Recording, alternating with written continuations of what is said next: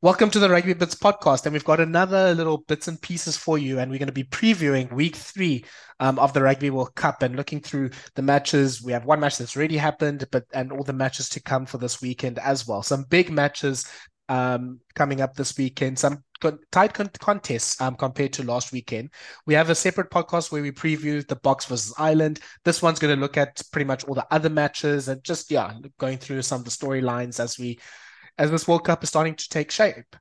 I've got Shaun with me. Shaun, I think I'm going to just start you off with the game that happened yesterday, Italy versus Uruguay. Oh, For a moment, it looked oh, like Uruguay was about to do something crazy. what a great first half. Mm. And yeah, just to lead 17-7, they looked in control. Italy looked a little bit shaky. The one thing about Italy, they've been playing so well recently. They kind of know each other and trust the process. So for them not to come back would have been quite weird.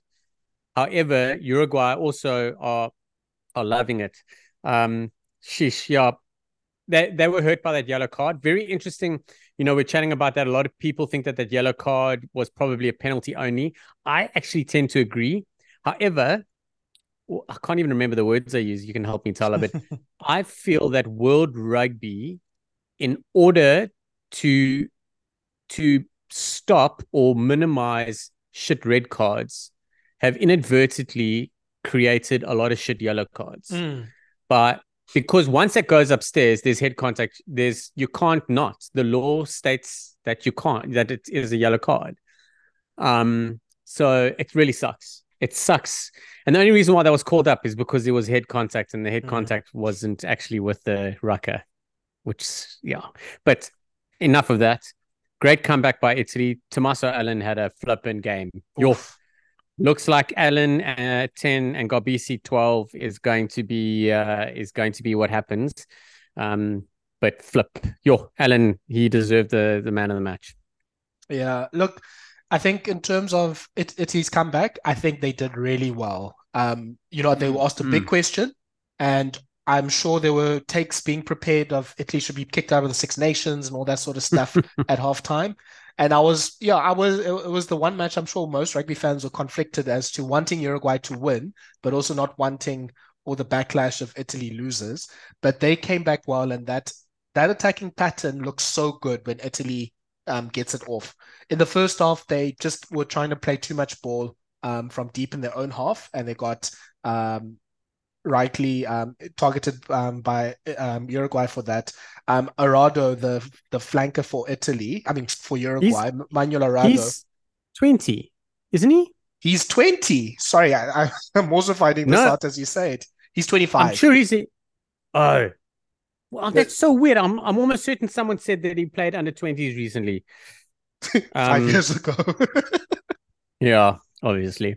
But What a machine. I apologize for that, Tyler. Please, you go ahead. You carry on because no, he no, deserves all that time. I was just gonna say, I'm just bummed with whoever does the official stats for World Rugby. He could have had the record for most turnovers in a game, but three of his turnovers were taken away, so he has only four, if you can say that. But he was a menace in the racks in the first half, and Italy couldn't get anything through. We know that Italy doesn't like kicking or tactical kicking; they like to basically run it from everywhere, which Optional extra. frustrates me to You got no to pay end. extra for that, eh? They just bought the stock. They just bought the stock attack. You couldn't add attacking kicking to that.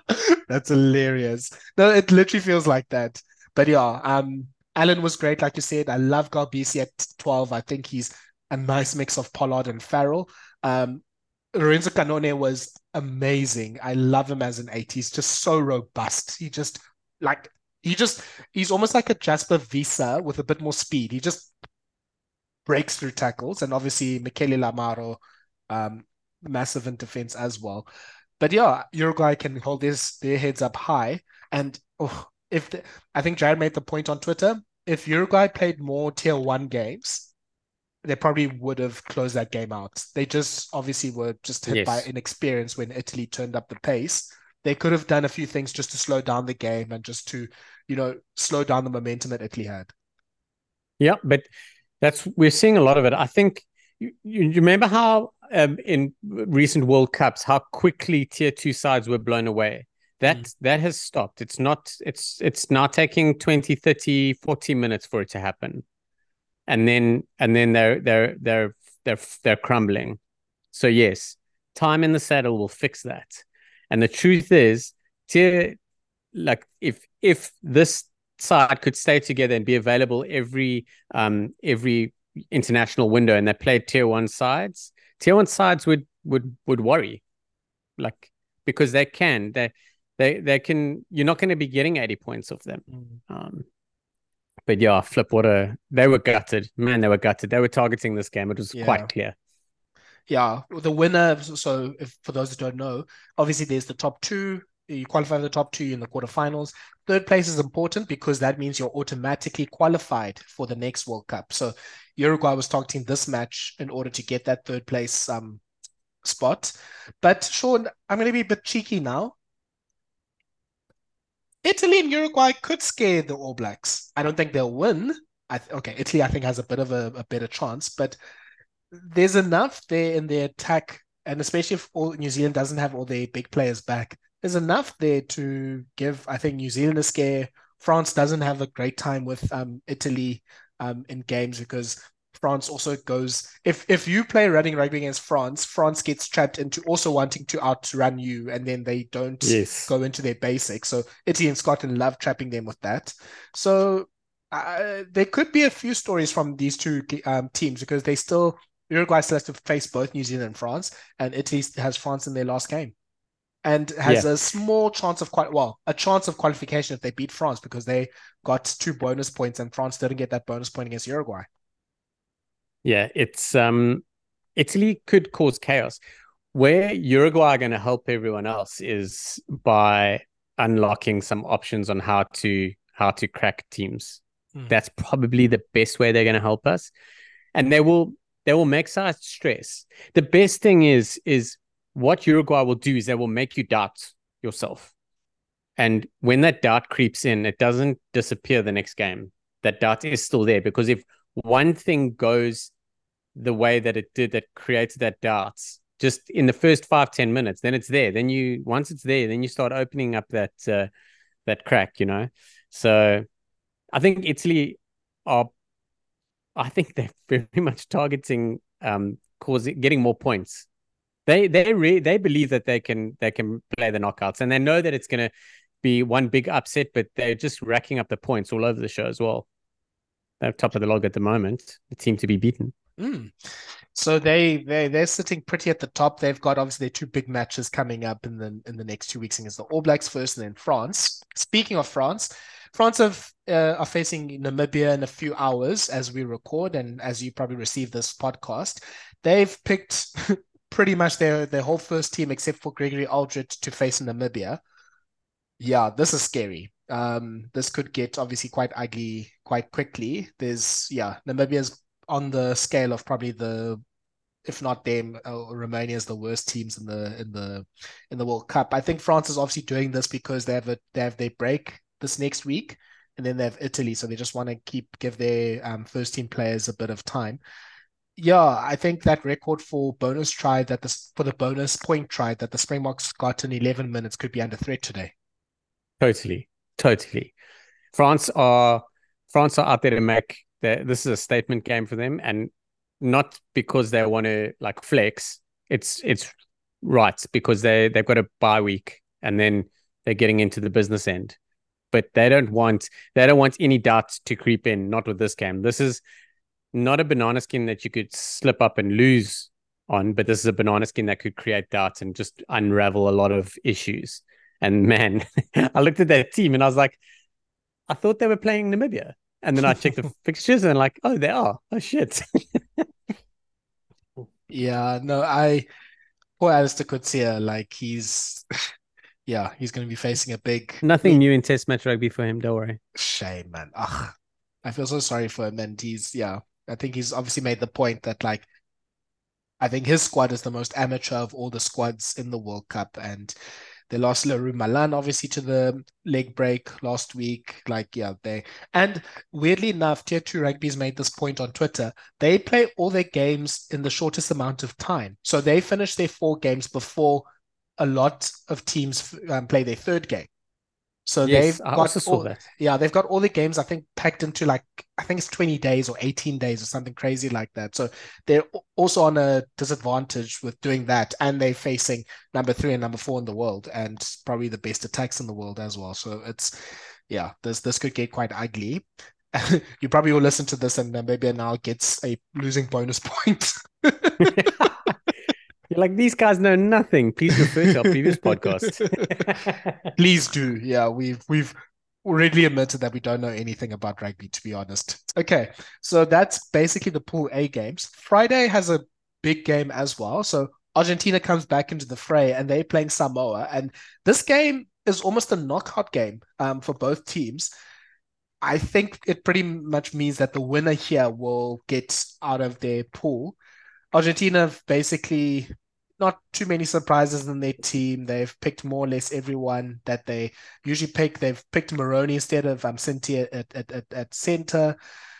Samoa's gone with pretty much the same team that played against Chile in the first game.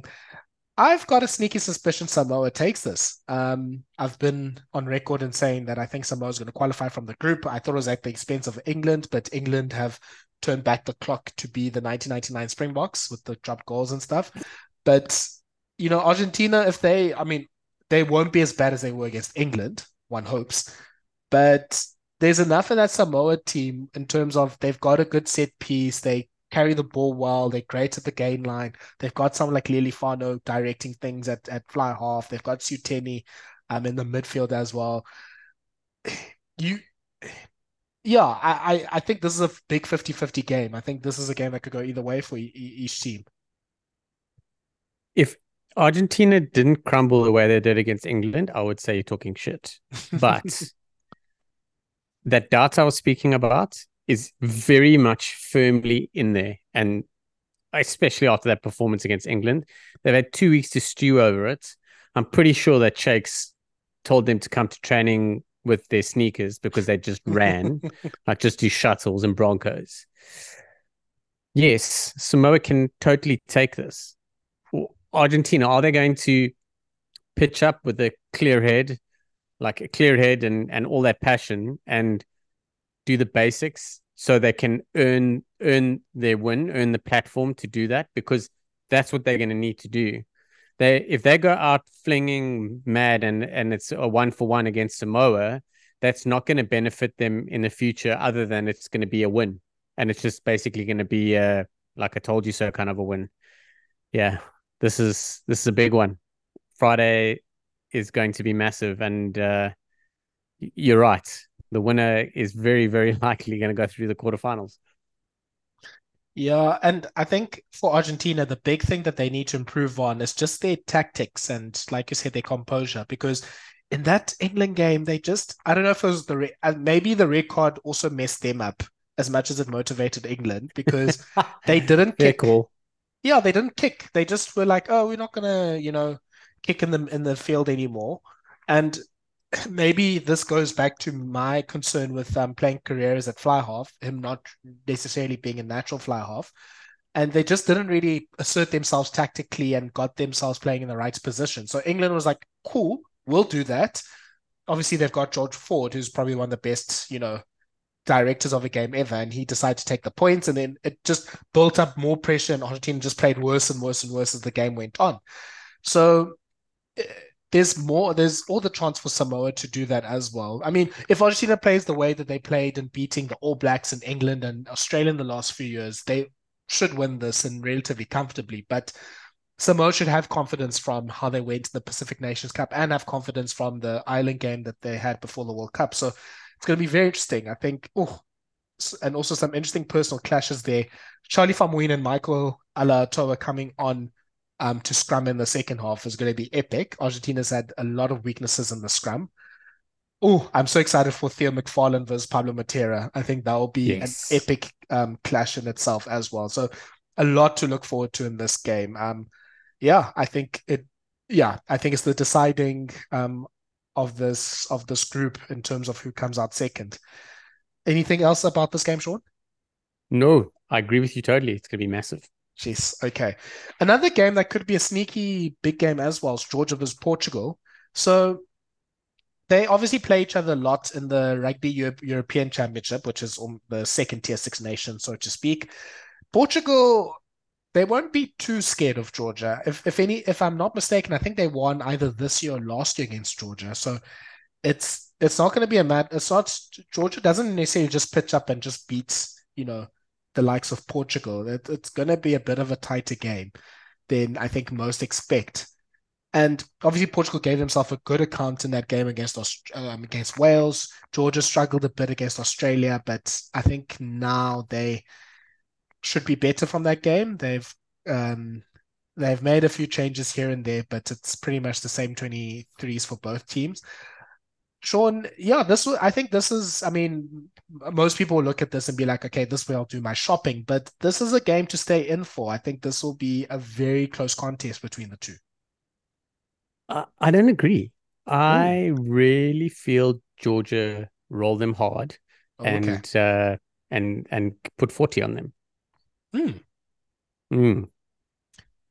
Yeah, look, I wouldn't mind that because I said Fiji and Georgia coming out of this group, so Georgia needs to get a big win here.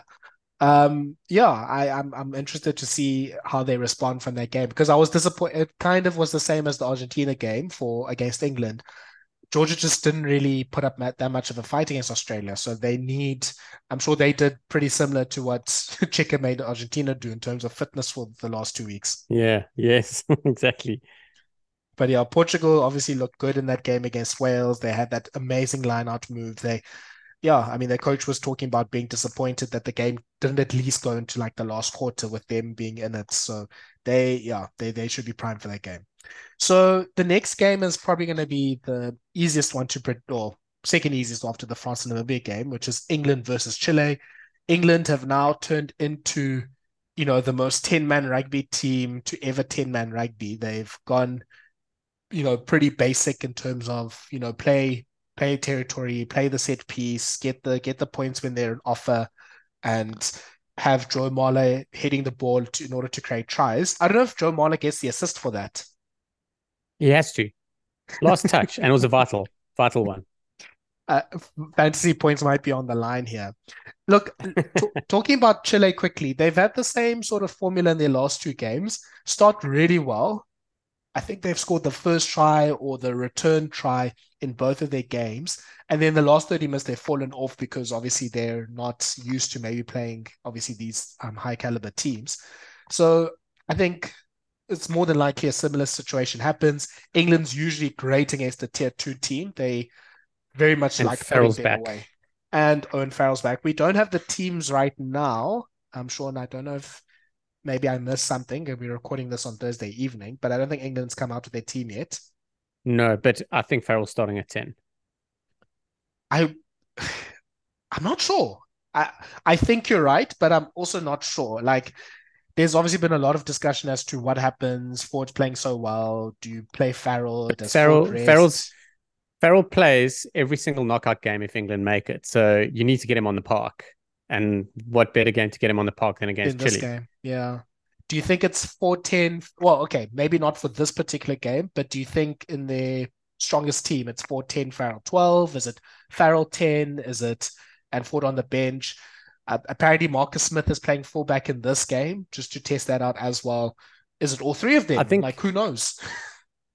I have no problem with Farrell and Ford both playing 10. So one of them getting benched, it'll probably be Ford, which will cause an outcry. But having said that, is with Farrell at 12, it worked the best when Ford was at 10. Mm, However, it's going to be really difficult. The center pairing's been doing pretty well with Tulagi and Marchant, but what essentially will happen, I believe, is which burns me, but Marchant will get dropped because he covers quite a few positions, so he'll do well on the bench. It'll be if they're going to go with Farrell at 12, it'll be Ford 10, Farrell 12, Tulagi 13, mm. or Ollie Lawrence. I wouldn't mind him coming back in for a start somewhere along the line. Perhaps he'll start on Saturday. Yeah. So it'll be interesting. I mean, England now have momentum, and as we've said, this World Cup group is built for one team to get a momentum and to put themselves into the running for a semi-final. So England I think all England needs to do is if they'd be pretty happy if this is like a 50 or 40 to 50 point win. They get 6 tries. They have a bit more fluency in their forwards and backs, and their attack looks better because it seems like they've got the set piece, they've got the kicking game, they've got the defense back. Ben is not being laughed at on Twitter for celebrating everything. So it seems like the good vibes are back now. Did you see the video of Dan Cole doing a Stone Cold Steve Austin entrance? Unbelievable. That is welcome to being on tour. Like that is literally like something's happened. He's lost something, or he's taken a bet or something, and he's had to pull it off, and he's nailed it. That was fantastic. In the next game, we move on to Saturday night to South Africa versus Ireland. We've talked about that. That's obviously the game of the weekend. Then the 2 Sunday games. Scotland come back into the World Cup and they're facing Tonga in their game. Obviously, a big game for Scotland. They need probably to get 5 points here, regardless of what happens on Saturday. They need to get 5 points and get their World Cup going. Tonga, a bit disappointing, but yeah, in the game against Ireland. But yeah, they should be better for playing together. It's still a team that's quite new because obviously all of these players that have changed allegiances haven't really been with the team for that long. So maybe in theory they get better as the World Cup goes on. But yeah, Shaun, I can't think of this being more than like a Scotland 45, Tonga 20 type of win. Yeah. One thing that's important to know is Scotland are under pressure to fire a shot. They didn't fire a shot against South Africa, and this is the best Scottish side coming into a World Cup in yonks. And they were honestly like, and we all were pre-World Cup, we're all saying like there's a very good chance that Ireland, South Africa, or Scotland might not make the quarterfinals. And we were honest about it and truthful too. Scotland have that ability to hit it and hit it hard. How are they feeling after they didn't fire a shot against South Africa? I don't know. So let's see how they have to come out and they have to perform and they have to put down that marker, because that will in turn put pressure on Ireland next week, or sorry, in 2 weeks' time. So if Ireland loses, even if Ireland win, because Scotland are still going to be playing for a quarterfinal spot. Okay. You know, I don't know exactly how it'll be by then, but there's a very good chance that if Scotland and Ireland are playing, that Scotland are still in with a mathematical chance of winning it, of making it through. So I think this game is a lot more important than what it looks like on paper. Yeah, I think especially for that momentum. Now, yeah, I think we get to where I want to get to. Have we saved enough time? Because we need a lot of time. Just enough time. And Shaun, I'll let you get the first shot. It's the final game of the weekend. It's Wales versus Australia. Wales are not the crazy ones for once. They are just quiet. Warren Gatland has said nothing. There's no leaks. It's all going well. Australia, question mark. Shaun, do you want to take it away first? Yeah, I'm a big fan of Eddie Jones, but he's made a massive mistake. I'm very, very, very confident just after watching the last couple of games that Ben Donaldson's going to start at 10. I think Carter Gordon will probably get benched. Donaldson will start at 10, and they'll either have Kellaway or Marky Mark at 15, but probably Kellaway. Yeah, Australia are under unnecessary pressure. They didn't have to be in this position. There are a number of guys that are that are not in that squad that really could have added value. So, but it all comes down to the coach, and the same thing in South Africa. And it's different for us because we've won a World Cup and we're this and we're that. But how many times has Jacques Nienaber and Rassie Erasmus and Siya Kolisi come out and saying, if the guy doesn't fit in our vibe, he doesn't belong. Doesn't matter how good he is. Like, you've got to fit in with the team. So if that's the case, then so be it. Is someone being so disruptive that Eddie Jones doesn't feel he's going to reach the end goal? But he's staring down the barrel of the worst World Cup performance by an Australian team in history. And this is the guy that was brought in because Australia weren't in form. He's focusing ahead to the Lions tour in 2 years and then hosting a World Cup in 4 years. So yeah, this is big time. And Eddie Jones is he's been his ass has been cashing checks that his mouth can't. His ass has been writing checks that his mouth can't cash at the moment, or vice versa. She's like, I completely screwed that. I apologize. But basically, Eddie Jones has talked himself into a massive corner, and he's been so full of shit about it. Like he's going to have some humble pie soon. If they win well on Saturday, then Eddie Jones is going to carry on being Eddie Jones. If they don't win on Saturday, they're out the World Cup, and Eddie Jones is going to have to face the music. I don't think he's going to get dumped out of coaching Australia, but yeah, there's shit brewing, and you're right, Wales.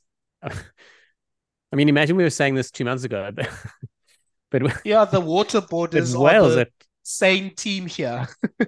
Yeah, Wales are just comfortably cruising through. They're just looking at this chaos going, we've got this. We've absolutely got this. And Eddie's starting to lose that Eddie Jones aura a little bit. Yeah, there's so many things to unpack here, Shaun. Let's start with the Ben Donaldson. I mean, there's been a bit of a leak, or Chrissy Doran has reported that Ben Donaldson will be the one starting on Sunday. So he picks Carter Gordon. He's the only recognized 10 in the team. Donaldson hasn't really played that much 10, to the point that the Waratahs were happy to release him, and he's now gone over to the Western Force. So Donaldson was picked as more of a utility player that obviously has played 10 before, but I think probably plays a bit more fullback because Tane Edmund plays, I think, 10 for the Waratahs more. Yeah? So there is a Quade Cooper and a Bernard Foley. I was about to say, goodness gracious me.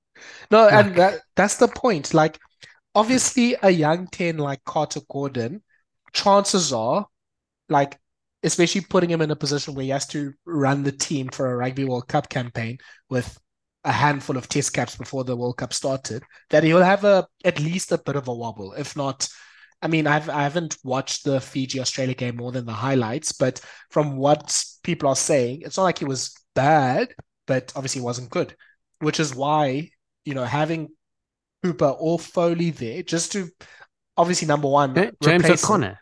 Or James O'Connor, to obviously replace him, number one. And number two, just to keep his head up and just be like, look, I was in the situation in 2010 or whenever. None of that is there. And he's me. He's now killing. Sorry, very quickly, Shaun. He's now killing the career of another young 10. Like, Australia just went through this with Noah Lolesio, like where they were picking him, then dropping him, and Rennie was doing weird stuff. He's not even in the mix. I completely forgot about him. Goodness. So, but I don't get me, what you gain from this. Sorry, dude. Go on, Shaun. I'm that's flipping rude. I apologize. You know me, you've got to have someone that you can look either to your left or to your right, or have someone in the training setup that you can lean on.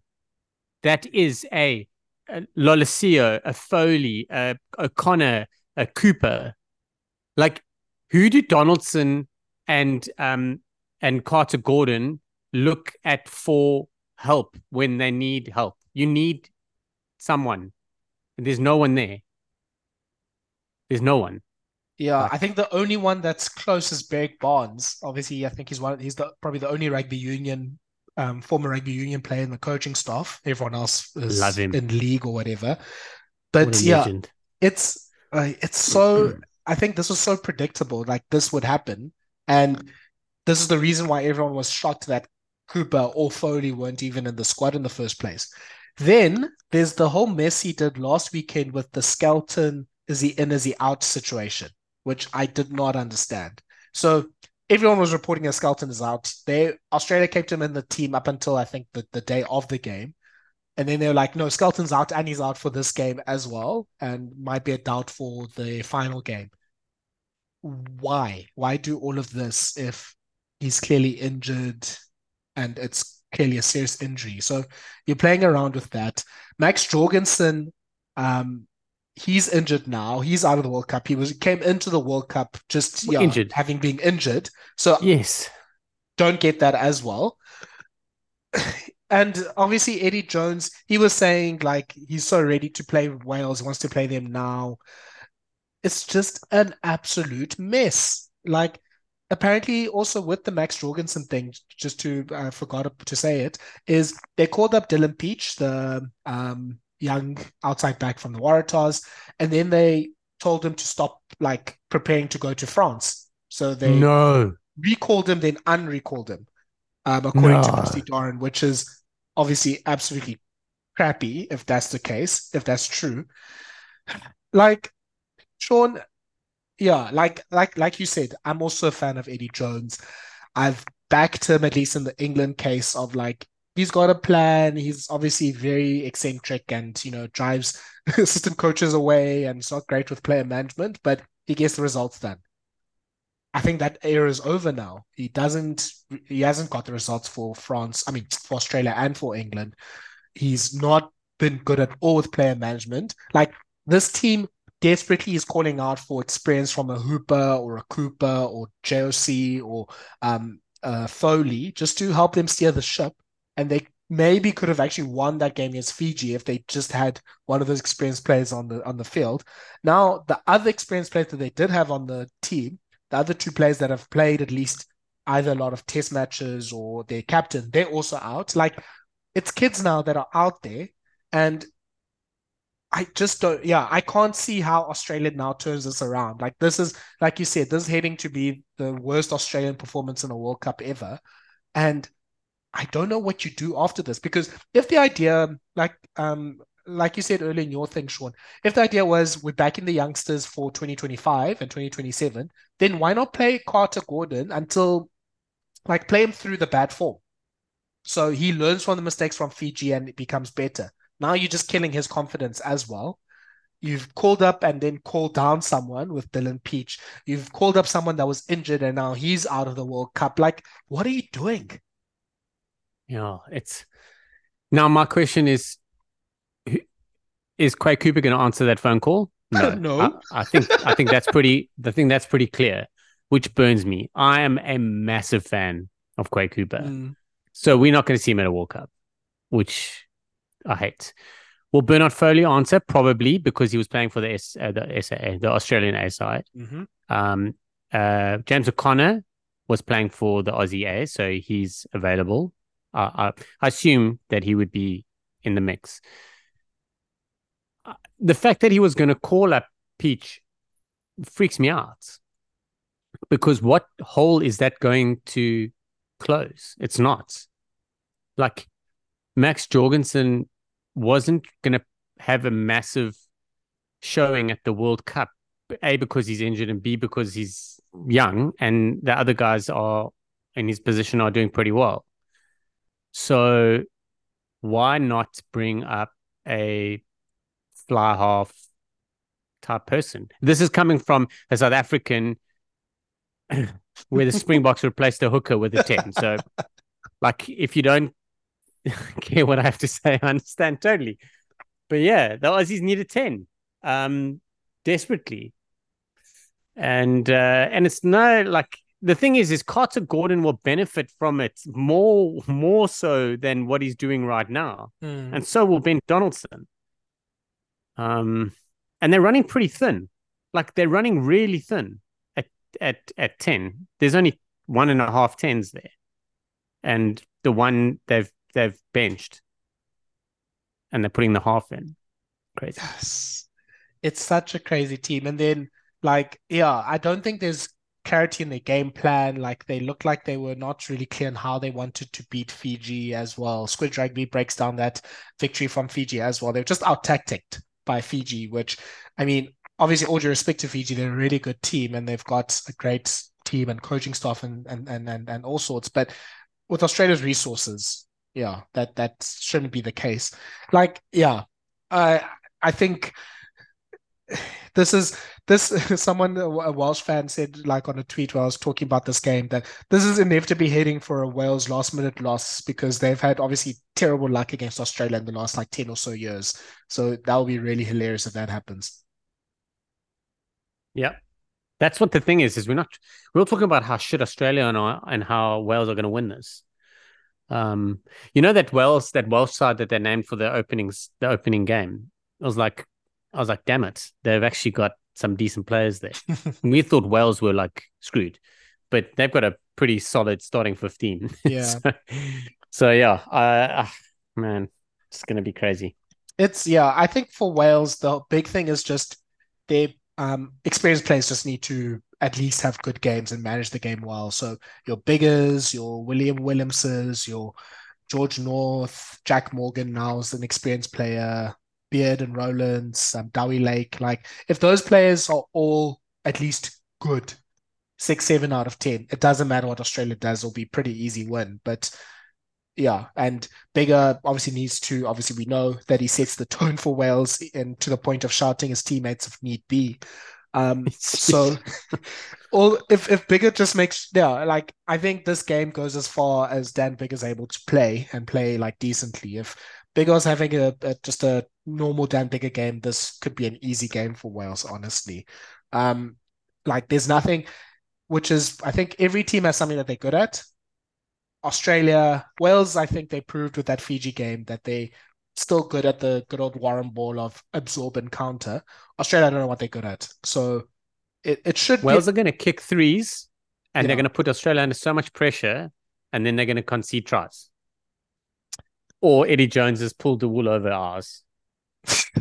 Yeah, I think the only reason why I'm like 10% maybe Australia wins is, maybe these Jones and these world class players wake up. But yeah, I'm starting to see that less and less. So that could be the deciding of that pool as well. If Wales wins, it's pretty much Wales and Fiji. But I still think Georgia's going to have something to say about this. I still think Georgia might sneak a win against either Wales or Fiji and still maybe give Australia a lifeline. So Australia at the very least needs to make sure that they can get a bonus point just to keep themselves in the game. Shaun, I think that is it. It's a very competitive weekend we got coming up. We had Italy, Uruguay, Argentina, Samoa is going to be good. South Africa, Ireland's going to be good. Georgia, Portugal might be good. Wales, Australia. We'll see if this is the end of Australian rugby as we know it. Lots to look forward to. Lots to get excited for, Shaun. Yeah, absolutely wild. Like we have great games Friday night, Saturday night, Sunday night. They are going to be epic. Calling South Africa Ireland good. Thala, you now officially on Fraud Watch. It's going to be epic. I just want to. Okay, there's the same number of letters. We're just running out of time here. But yeah, it will be obviously a fantastic game. I think this will be the best weekend of the World Cup. Week 1 was great. Week 2 was a bit of a lull. Week 3, I think this is going to be the weekend that separates the haves from the have-nots. Brilliant. Oh, can't wait. And finally, just a bit of news. We've partnered with our friends from Classic Shirts South Africa. They are running a promo for some vintage Springbok jersey gear. So please look out on our Twitter page for more detail about that. There's also a discount code available for people that want some nice Springbok merch. So yeah, we're very excited about that. Shaun, I still need to deliver yours to you. So I will probably talk to you about that. I have, yeah, it got delivered to me. Perfect. But yeah, you'll get it as well. I can't wait. Get it soon. Yeah. Okay, ladies and gentlemen, that is it for week 3's preview. We're going to see you after these weekend's games. Thanks.